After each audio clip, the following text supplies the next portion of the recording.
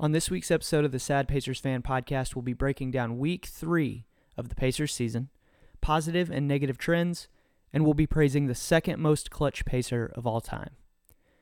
Before we get into the action, we want to talk to you about our new YouTube series, The Saddest Moment of the Week. The Saddest Moment of the Week is a weekly series where we highlight the lowlights of a particular player or moment from the Pacers' week. In Episode 1, we're taking a look at Tyreke Evans' wet fart of a return from suspension. Just go to YouTube and search Sad Pacers Fan Podcast, or visit the link in our Instagram bio for the full video.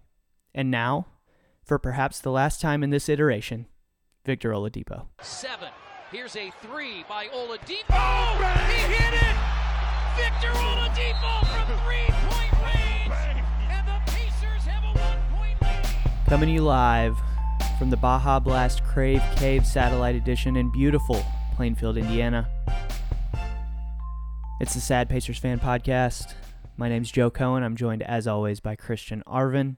Christian, you had some thoughts about the theme music. Yeah, Joe. I think from what we saw in the court last night, it might be just about time that we think about a little remix, a little rehash. Yeah, I think we need to do a little Beyonce upgrade on the Sad Pacers Fan theme music, specifically the clip. So make a note. This may be the last time you're hearing this theme on the Sad Pacers Fan Podcast. Who knows what you're going to hear next week?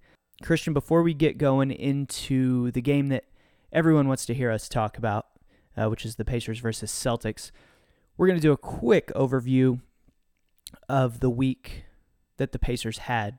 The Pacers went 3-1 on the week. They started out with a loss to the Portland Trail Blazers, following that up with 3 straight victories against the New York Knicks on national TV, the Chicago Bulls, and then the aforementioned game last night against the Boston Celtics.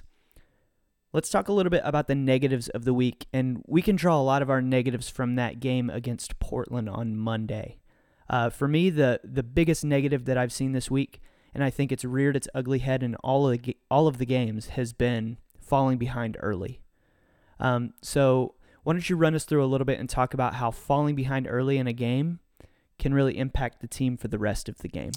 Yeah, falling behind early is one of the cardinal sins of basketball. Now, it won't bury you right away, but it always makes things just a little bit harder. Coming out of the gate, you always want to start hot. You want to be able to set the tone and set the pace of the game. And when you fall behind early, it kind of throws you out of that game plan. Furthermore, and what's more concerning and maybe less sustainable, because especially with a couple of those games where we fell behind early, they were against teams of lesser talent, and so it was easy for us to climb back in. But coming back takes a lot. It takes a lot of energy. It takes a lot of effort. And so when we get into games where we're playing against stronger competition, that could be a real problem moving forward, that you have to expend a lot of energy to try to come back from a 10, 15-point deficit early in a game. And so it's a little concerning, that if that trend continues against better teams, we're going to waste our energy getting back in the game and not have enough to push it over that final little edge and finish the game out. Yeah, and speaking to your point even more, we take a look at some games that the Pacers struggled in the first quarter this week. If we look against Portland, the Pacers were down 7 at the end of the first quarter. If we look at the game Friday against the Bulls, that one was pitiful to watch. The Pacers trailed by 15 at the end of the first quarter. And then even last night, in a fairly competitive game against Boston, the Pacers trailed by 10 at the end of the first quarter. And I think it's just unfair of the team, and especially your second unit, for the starters to dig such a big hole in the first quarter. We've seen some pretty good bench play from the Pacers. That's going to be one of the positives that we talk about. But digging those early holes for the team, expending too much energy trying to get back into the game, hopefully this isn't a trend that continues for the Pacers, because it could really hurt them in the long run. Let's talk about another huge negative that we've seen. And this one is a little bit of a paradox. And that's the perimeter defense for the Pacers. And the reason I say it's a paradox is because if you look at statistics such as defensive rating, the Pacers rank in the top 10 in the league in defensive rating. They are a good defensive team. We've been forcing teams to play down to our level of pace. The defense has really held up in the paint, but what we're seeing is a lot of open shots from the perimeter. Where are some weak points you see this happening on this Pacers team? One of the things that's been really super frustrating as a fan to watch is that not only are we seemingly consistently giving up a lot of threes, but that the defensive scheme is not adjusting for players that are hot. We saw on Wednesday night on Halloween, things were getting spooky because Tim Hardaway, the junior one. Did you know that he is Tim Hardaway's son? Tim Hardaway Jr. This is according to Quinn Buckner, so who knows if it's true. But Tim Hardaway Jr. is apparently the son of Tim Hardaway. Yes, so we all know Tim Hardaway. This is the junior one. The junior Tim Hardaway. But he lit us up from three in that game. And he was continuing to hit three after three after three. And it seemed like no matter what happened, he was able to find a way to get space and hit shots. And that was really frustrating to watch and see as I pull things up. Tim Hardaway was 7 of 11 from three. Now, that's a really hot night shooting, but still, at one point, after a guy hits 3 or 4, I'm making it a point as a coach to make the adjustment or as a player to say, okay, I'm going to stick on this guy and make sure that he doesn't hit these shots. We saw the Pacers get torn up from outside again in our next game against the Bulls by an unknown player. This Blakeney kid comes out of nowhere, comes off of the bench, and he hit 3. Justin Holiday, too, hit 5 in 3-pointers in that game, and it just continues to frustrate that these players are getting and knocking down these shots and that way aren't defending them as well as our defensive statistics suggest we should. I think that another big part of it is that Nate McMillan is still kind of experimenting with the lineups that he likes the best.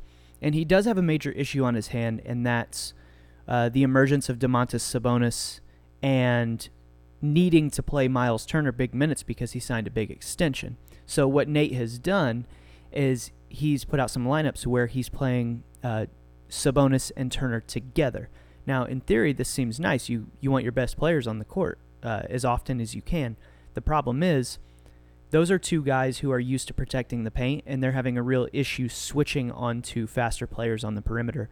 You're rarely going to play a team that's going to play as physical inside as the Pacers would with Sabonis and Turner on the court at the same time. Yeah, and I guess we're kind of hurt too in a sense that we don't have a ton of really fast athletic wings.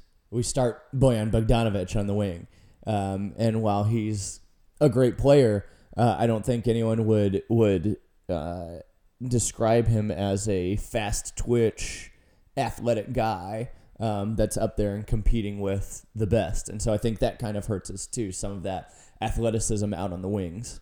One of the things that does kind of concern me about that is that we're putting together these lineups with players like Miles Turner's, Miles Turner's, who is that? Multiple Miles Turners. Miles Turner, Domantas Sabonis, Thad Young out there. You would think that in a lineup that contains those players, we would be dominant off of that. But the Pacers sit here and they're ranked 26th in the league in defensive rebounding percentage. So while we've kind of sung the praises of Domas and his rebounding ability this year, as a team, it's an area where there's still a lot of room for improvement. 26th is not where we want to be in terms of defensive rebounding. So I'd really like to see the team be able to clean that up and pull down those rebounds. And speaking to things that rebounding leads to, the Pacers rank dead last in the league in pace. Some fans like this, and that's fine. The place where I'm kind of at with pace here, Joe, is that in one hand, we've had, for the past couple of years, the front office, Nate, the team, talking about upping the pace. And we've talked about this before on the pod, that we discuss and talk about upping the pace.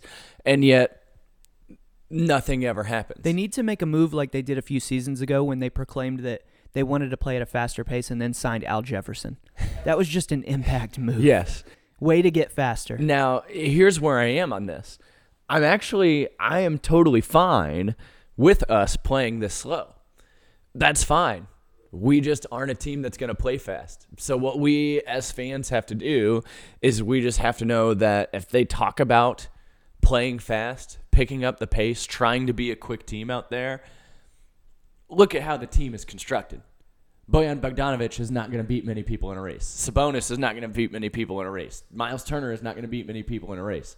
We are just not a very fast team. Darren Collison probably will because both of his parents were Olympic sprinters. But I didn't know that. yeah, That's pretty sick. I'm almost 100% positive. Let me double check myself on Google now. While you're double checking yourself on Google, let me sort of back you up. I'm not advocating for the Pacers to play at an insane speed. That's not what I'm trying to say. My hope is the same thing I hope for like a player like Miles Turner, that the Pacers pick a lane and they become elite at that skill level. So if they're going to be a team that's going to be dead last in the league in pace, at least have a purpose for being dead last in the league in pace. What we've seen so far this season, the Pacers are 7-3 right now with some big wins against teams like Boston, San Antonio, and Memphis, is that they are bringing teams down to their pace, and it's working for them so far in the season. We're only 10 games in.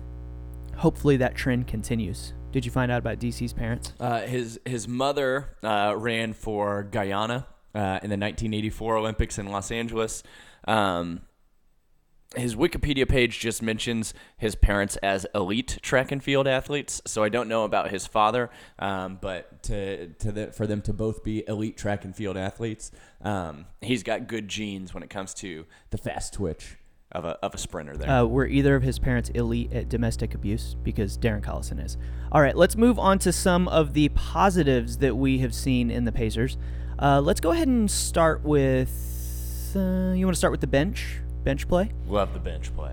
And I think that for me, and this has stood out all season, and I may be just tooting my own horn because I kind of made this prediction, but Sabonis has been awesome this season. And he kind of had a peak midweek so far against the Knicks, where he shot 12 of 12 from the field. I think he put up 30, and I'm not sure how many rebounds. He had a double-double that night. Yeah, I remember hearing they took one of his rebounds away, so he just missed out on the double-double. Massive, massive night for him. He just seemed absolutely unstoppable inside. He's shooting really well at the free throw line this season. I think on the broadcast last night they said he's at like 81% from the line this season. If you have a big man that can score inside, he's going to shoot over 60% inside this season. And if he's going to hit 80+% of his free throws, he is a serious, serious piece to this Pacers puzzle, and he's going to help them go deep into the playoffs. Yeah, I mean, that game that he had Wednesday night against the Knicks, I can't remember everyone that was in it, but they put up a graphic Friday night before the Bulls game about players who had scored 30+ on a perfect night of shooting, and I remember players like Karl Malone. He was in some pretty elite company, historically speaking, with that performance that he had Wednesday night in the Mecca of basketball at Madison Square Garden. Yeah, whether Pacers fans like to admit that or not, it's the most famous basketball arena in the world. Not the world's greatest. Not the world's greatest, We know but the what most that is. but the most famous. So he put up a massive night there. Oladipo hit some very, very clutch shots there. The Pacers kind of battled back against that Knicks team. And that brings me to the second thing I want to talk to, which is the Pacers' resilience. We can take Monday's game, ball it up, throw it in the trash. The Pacers got beat by the Blazers. The Pacers shot themselves in the foot. That just wasn't a great game on Monday. But what we saw in the 3 games following that were Pacers falling behind at one point and then battling back to win a game late. So let's talk a little bit about the resilience of the team. Yeah, I mean, this is some of the resilience that we already mentioned when we were talking about falling behind, that especially with like the Bulls game, when we got down big early, it would be very easy for a team to just be like, it's not our night. We're going to lose this one, and just pack it in and not fight back. But they showed that they are ready to go out and compete, that they are serious about really wanting to make some noise in the East this year, and they're going to fight and scrap for every single win that they can get. Yeah, and speaking to that, when a team is battling back in a game where they've dug themselves a hole, it's important to take every chance that you can get in those games. We've seen some disappointing free throw shooting from the Pacers this season, but this past week, and specifically the last 2 or 3 games, it's really improved. Do you have the free throw statistics pulled up? I can get them, yeah. So, yeah, I mean, we've seen poor shooting really all year. I wrote down when I was watching the game Wednesday, the game against the Knicks, I was disgusted by the free throw shooting performance that we put on. And we bounced back really strong. Friday night, we shot 20 of 22. It's 91% against the Bulls, which is huge in a game that's a two-point game. With how poorly we've been shooting free throws this year, that made the difference. Last night is probably more of a regression back to the normal. We shot 76%, 19 for 25. But that is an acceptable free throw shooting rate. Yeah, I think if as a team you're hitting 3 out of 4 of your free throws, I can't really complain about that because not everyone on your team is going to be a great free throw shooter. The thing we like to see is someone like we mentioned, Domantas Sabonis, shooting above his expected free throw percentage. 81% is well above what he's expected to shoot from the line. What we need to see is someone like Victor Oladipo making those shots, and he's been better at the line the past week or so. So that's encouraging to see. We're going to go ahead and move on to our discussion of the Celtics game and the Pacer of the Week. We're going to combine that. Shouldn't be a surprise who the Pacer of the Week is. We will reveal that right after this. Today's episode of the Sad Pacers Fan Podcast is brought to you by Broken Anchor Soap. Too often, we as consumers neglect to take a close look at what our products contain. Broken Anchor Soap has taken the initiative to ensure that the soaps, lotions, and conditioners they produce are not only all natural, but also ensure that all their ingredients are ethically sourced. They're in producing handmade, vegan products that clean, moisturize, and care for your skin and hair. Broken Anchor, never able to be held down. Christian, I enjoyed some Broken Anchor soap yesterday. As did I. As the listeners of the podcast know, the loyal listeners of the podcast, which means that you listened to last week's episode, Christian and I both competed in the Indianapolis CNO Financial Monumental Half Marathon on November 3rd, 2018. Afterwards, went home, gave myself a nice scrub down with a Broken Anchor bar. I used that orange citrus. It's got a little exfoliating. I love that. What did I use? I used something with like a rose scent. I like the flowery scent. Every rose has its thorn, baby. I like those. So we can really attest to the softness and the exfoliating nature and the skin-loving ingredients that are in Broken Anchor soap. We can also vouch for our other sponsors.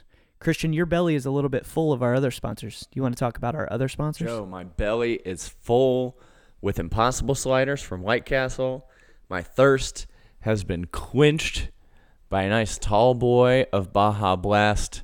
And to top it all off... These are real tall boys. These are very tall boys. Rather tall.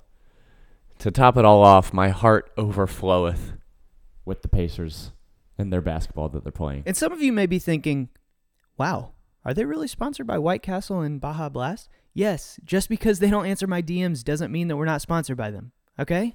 Just because we still pay for all their products doesn't mean we're not sponsored by them, okay? It's 2018. This is a flexible relationship that we're in with our sponsors. So, White Castle, Baja Blast, we appreciate you, and we want to thank you for sponsoring us. It's the same kind of flexible as how we can have a podcast that's both sponsored by Under Armour and announcing one of our newest sponsors, Nike Running. That's right. You were referred to by a spectator at the Monumental yesterday as what? As I was running, I heard a guy in the crowd that just said, "Yeah, way to go, Nike man." to this guy's credit, you did look like Nike Man yesterday.